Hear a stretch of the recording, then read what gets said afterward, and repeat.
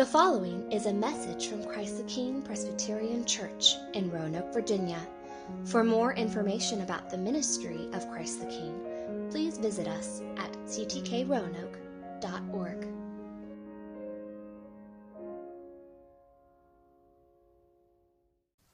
Well, again, good morning. It is good to be with you. If you're a guest or a visitor, welcome. My name is Penny, and I'm one of the pastors here, and it is good to be with you. If you have a Bible, I encourage you to turn to 1 John chapter 5. 1 John chapter 5. So over the last number of weeks, we've been in this book of 1 John, and we're coming close to the end of it. This week we'll be in the first half of 1 John 5. Next week we'll be in the second half, and we'll be completing the book, and then we'll look at 2nd, 3rd John, and then begin some new passages, new series following that. But if you were here with us last week, then you heard Tobias, one of our other pastors, preach from 1 John 4. And he said that if Paul's love chapter is 1 Corinthians 13, then the love chapter for the Apostle John is 1 John 4. And that's because 1 John 4 is filled with discussions about God's love, his love for us, our love for him, our love for one another. And that this is what marks us out. God's love. He loved us, therefore we love him.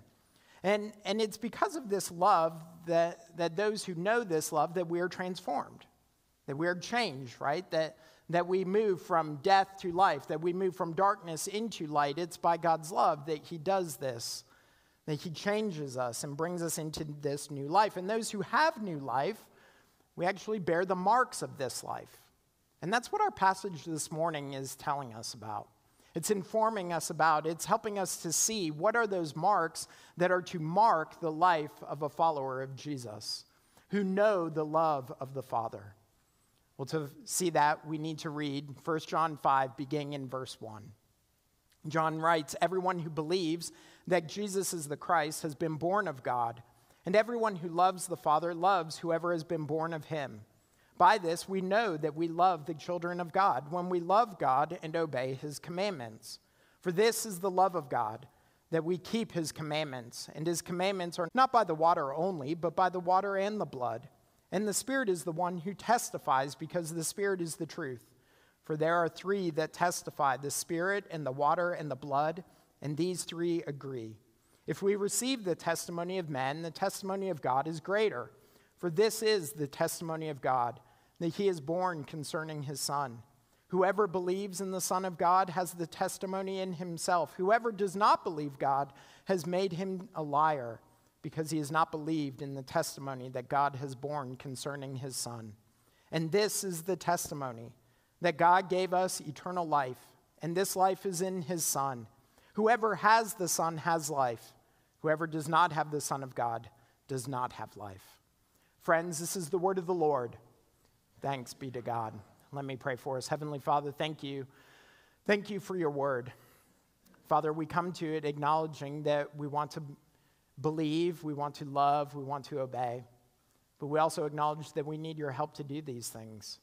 For apart from you, we would never believe, we would never love, we would never obey. We would go along our own paths. And so we need you to work and move in our lives.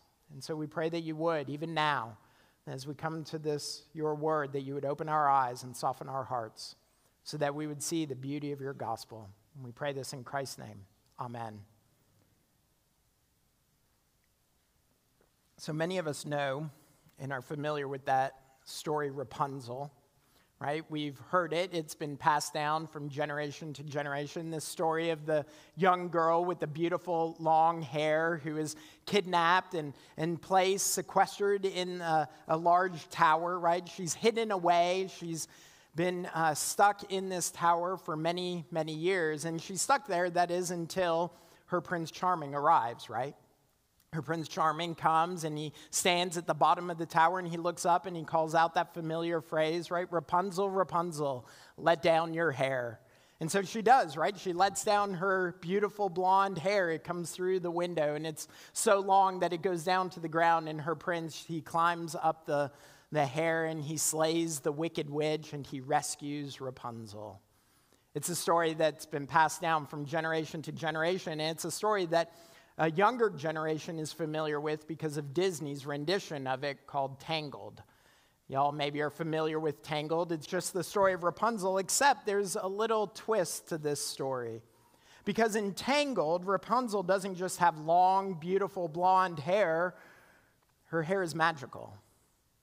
You remember, if you've seen the movie, that Rapunzel's mother is bearing Rapunzel, right? And she becomes sick, she becomes ill. And before Rapunzel is born, to preserve her mother's life, there's a magic elixir that's made from a magic flower. And her mother drinks it, and it saves her life, it prolongs her life, and she gives birth to Rapunzel. But that's not all the magic did. The magic was transferred from the mother into Rapunzel, and it inhabits her hair, so that now her hair can heal cuts and wounds and scrapes. It can stave off death and prolong life. From the time of her birth, her magic hair set her apart. It marked her. Even after the years of being separated from her parents, even after the years of being kidnapped, even after her prince came and said, "Rapunzel, Rapunzel, let down your hair," it was her hair that set her apart. It was that magic hair that distinguished her as a daughter of the king and the queen. You see, her hair was a birthmark. It was a birthmark that showed that she was royalty. It was a birthmark that showed who she was. And in our passage, John tells us we bear a birthmark. We bear a birthmark. It's not in our hair. It's not magical. No, it's something else. You see, he says that of all those who have been born of God, we bear the mark of that new birth. And he uses this language, born of God, right? It's not a new idea. We see it multiple times in our passage, but he actually refers to us being born of God 8 other times in this letter. It's not a new idea. It's one that John would have been familiar with because he heard it first from Jesus when Jesus said in John 3 that unless one is born again, he cannot see the kingdom of God.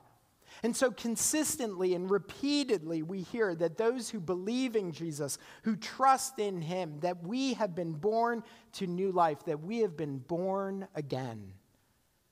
And as those who experience this new birth, we bear birthmarks. It's not discoloration of skin. It's not a hemangioma, if you know what those are. It's not a little rise in our epidermis. No, the birthmarks that we bear are different. They're the birthmarks of belief and of love and of obedience. That's what John is telling us in our passage, that these are the marks that we are marked with when we are born of God. And he begins with the mark of belief. We see it bookended in the first paragraph of chapter 5. In verse 1, he says, everyone who believes that Jesus is the Christ has been born of God. And then verse 5, who is it that overcomes the world?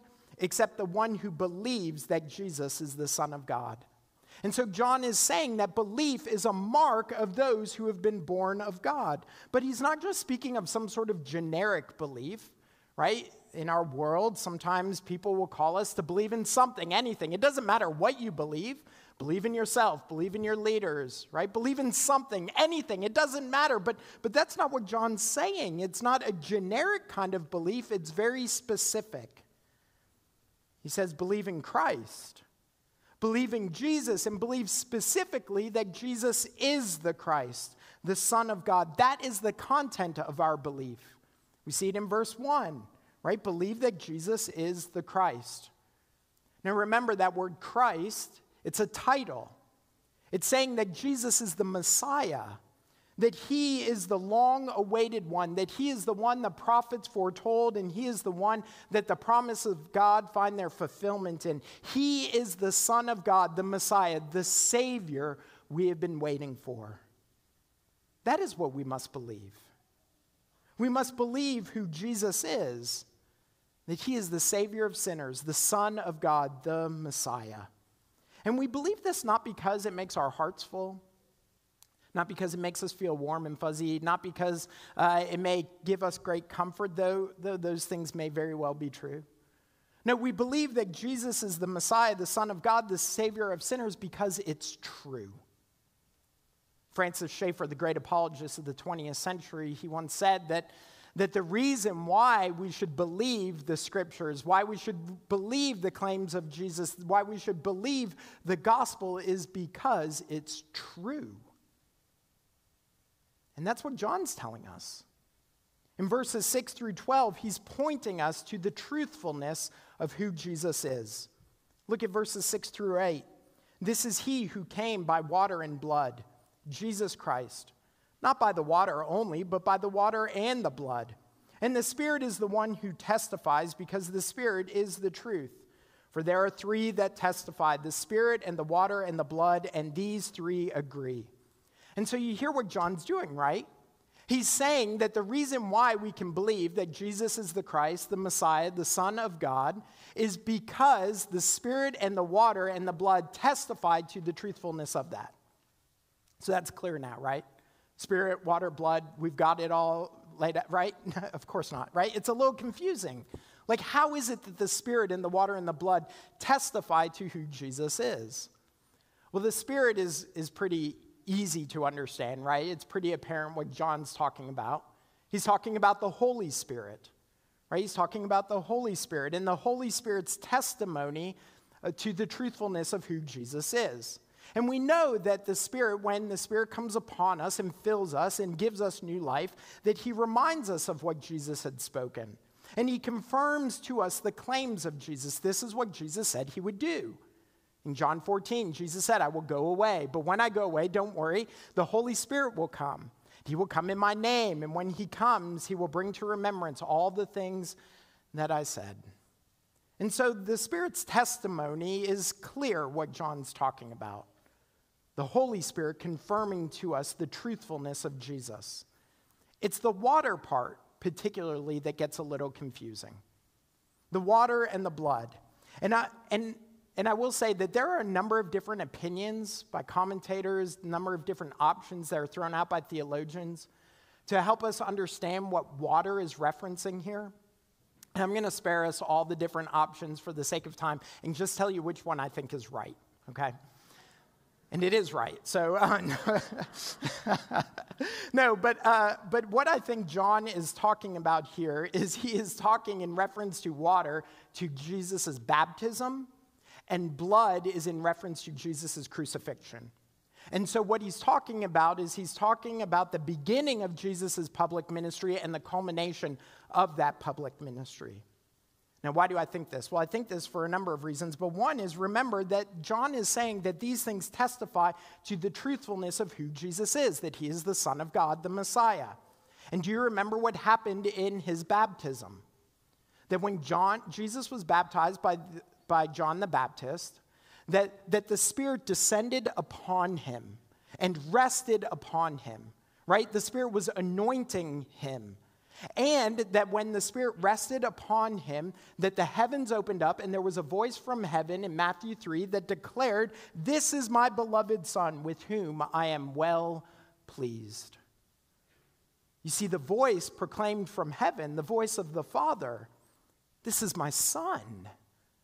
This is the Messiah. This is the one to come." You see, at his baptism, there was confirmation from the Holy Spirit and the Father of who Jesus is. The water of baptism testifies to the fact that Jesus is the Son of God.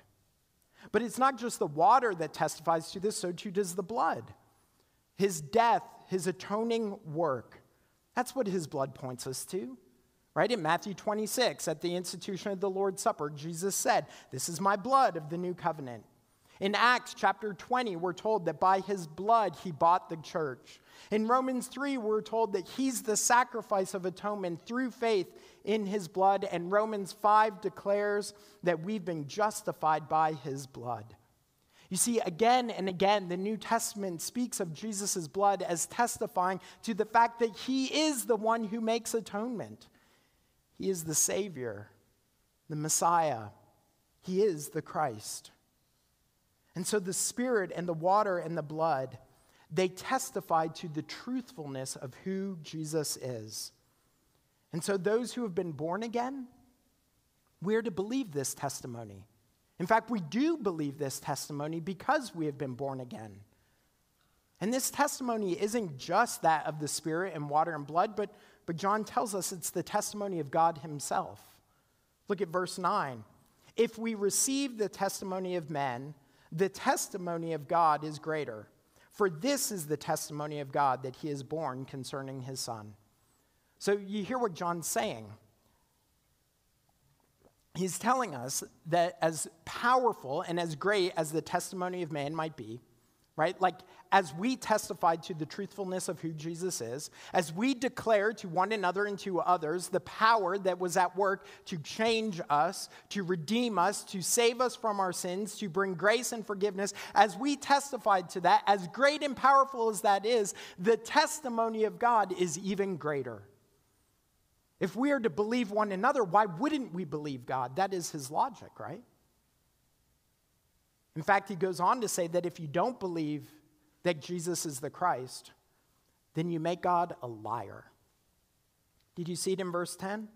Whoever does not believe God has made him a liar because he has not believed in the testimony that God has borne concerning his Son. So y'all, let that sink in for a moment. To not believe that Jesus is the Christ, the Messiah, the Son of God, it is not to inhabit some neutral space. It's not to enter into this neutral territory.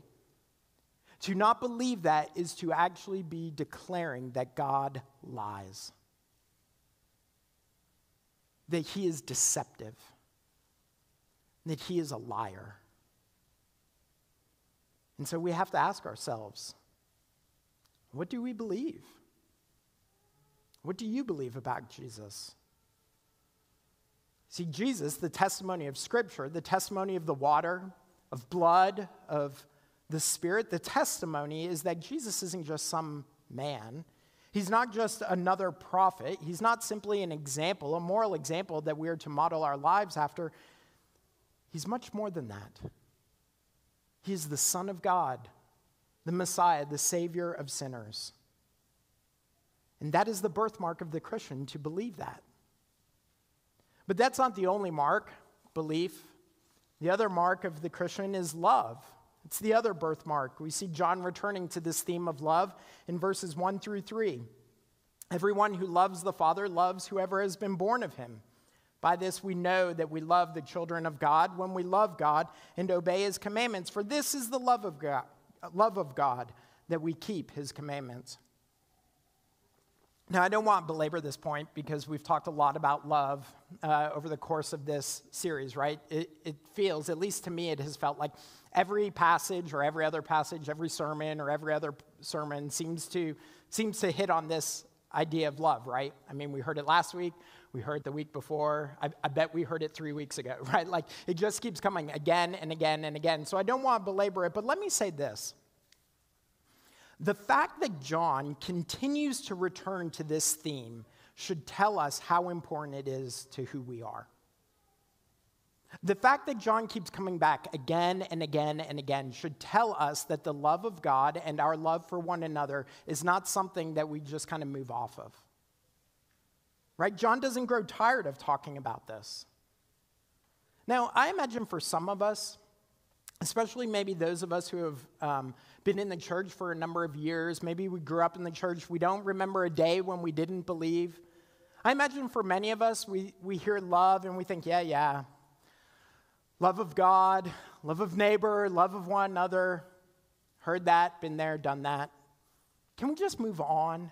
Can we talk about something meatier, something weightier, right? Like, let's talk about some doctrine that uses really big, syllabic, I can't even say the word, really big words, right, that make us sound really smart and, that no one really understands anyway. Like, let's get to those sorts of things. Well, you wouldn't say that because I just talked about love, right? You wouldn't say we need to move off of love because we just read it. But it's easy for us to think that as we mature, as we grow, we stop being done with love. But you know what? You know what I've never thought? I've never thought I told my kids I loved them yesterday, so they don't need to hear it today. I've never thought that. I've never thought to go to Kat and go, hey, Kat, sweetheart, you don't have to tell me you love me anymore because you told me like a month ago, and I believe you. Like, I really believe you, so I don't need to hear it anymore. I would never say that, right? And if I went to her and said, hey, I told you, 20 years ago when we got married, I love you, you don't need to know it anymore, like she would, you guys should laugh at me and say, that is a really bad idea, Penny. Right? Because we don't do that with people we love. The people that we love and that we care about, we tell them we love them. And we keep coming back and telling them that we care about them. And we show them we love them and care about them. And those that love us, we expect to hear it from them. We don't grow tired of saying it. Now, I know if you're a teenager, you're like 16, 17, you might get tired of hearing your mom say you love them. But I have to tell you, I've never thought, Kat, you just tell it to me too many times. You've just said it too often. No, that's ridiculous. That's absurd. So why wouldn't we feel the same way about the love of God? The love of God that is far greater than our love for one another.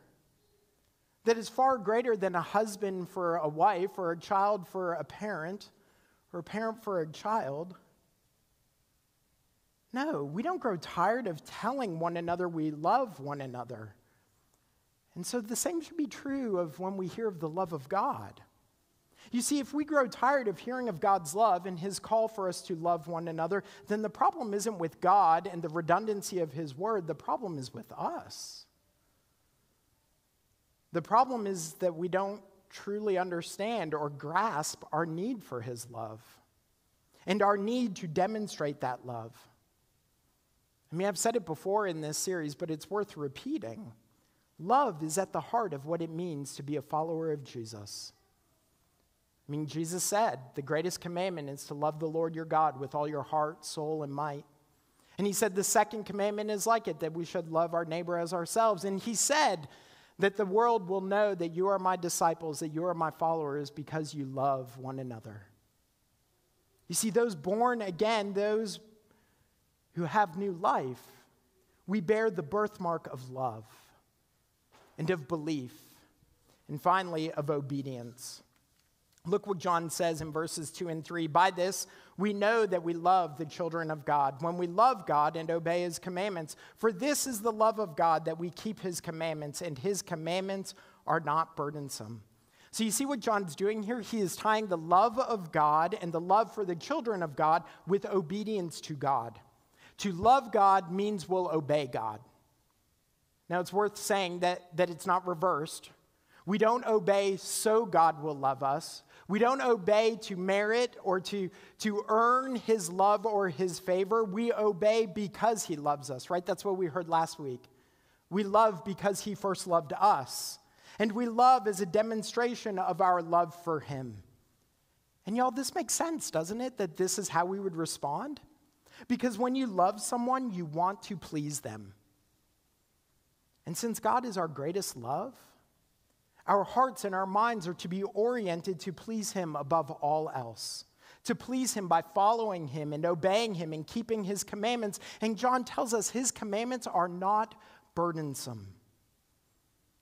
Now, I imagine that's not how we often think of God's commandments. It's not how often the world appropriates law and commandments, right? That they're not burdensome. Right? It's very easy for us to think of God's law, of God's commands as something akin to a straitjacket that restrains and constrains our freedom and desires, our longings and our wants. But that's not how the Bible presents God's law and his commandments. I mean, think about what the Psalms say. God's law, it's sweeter than honey.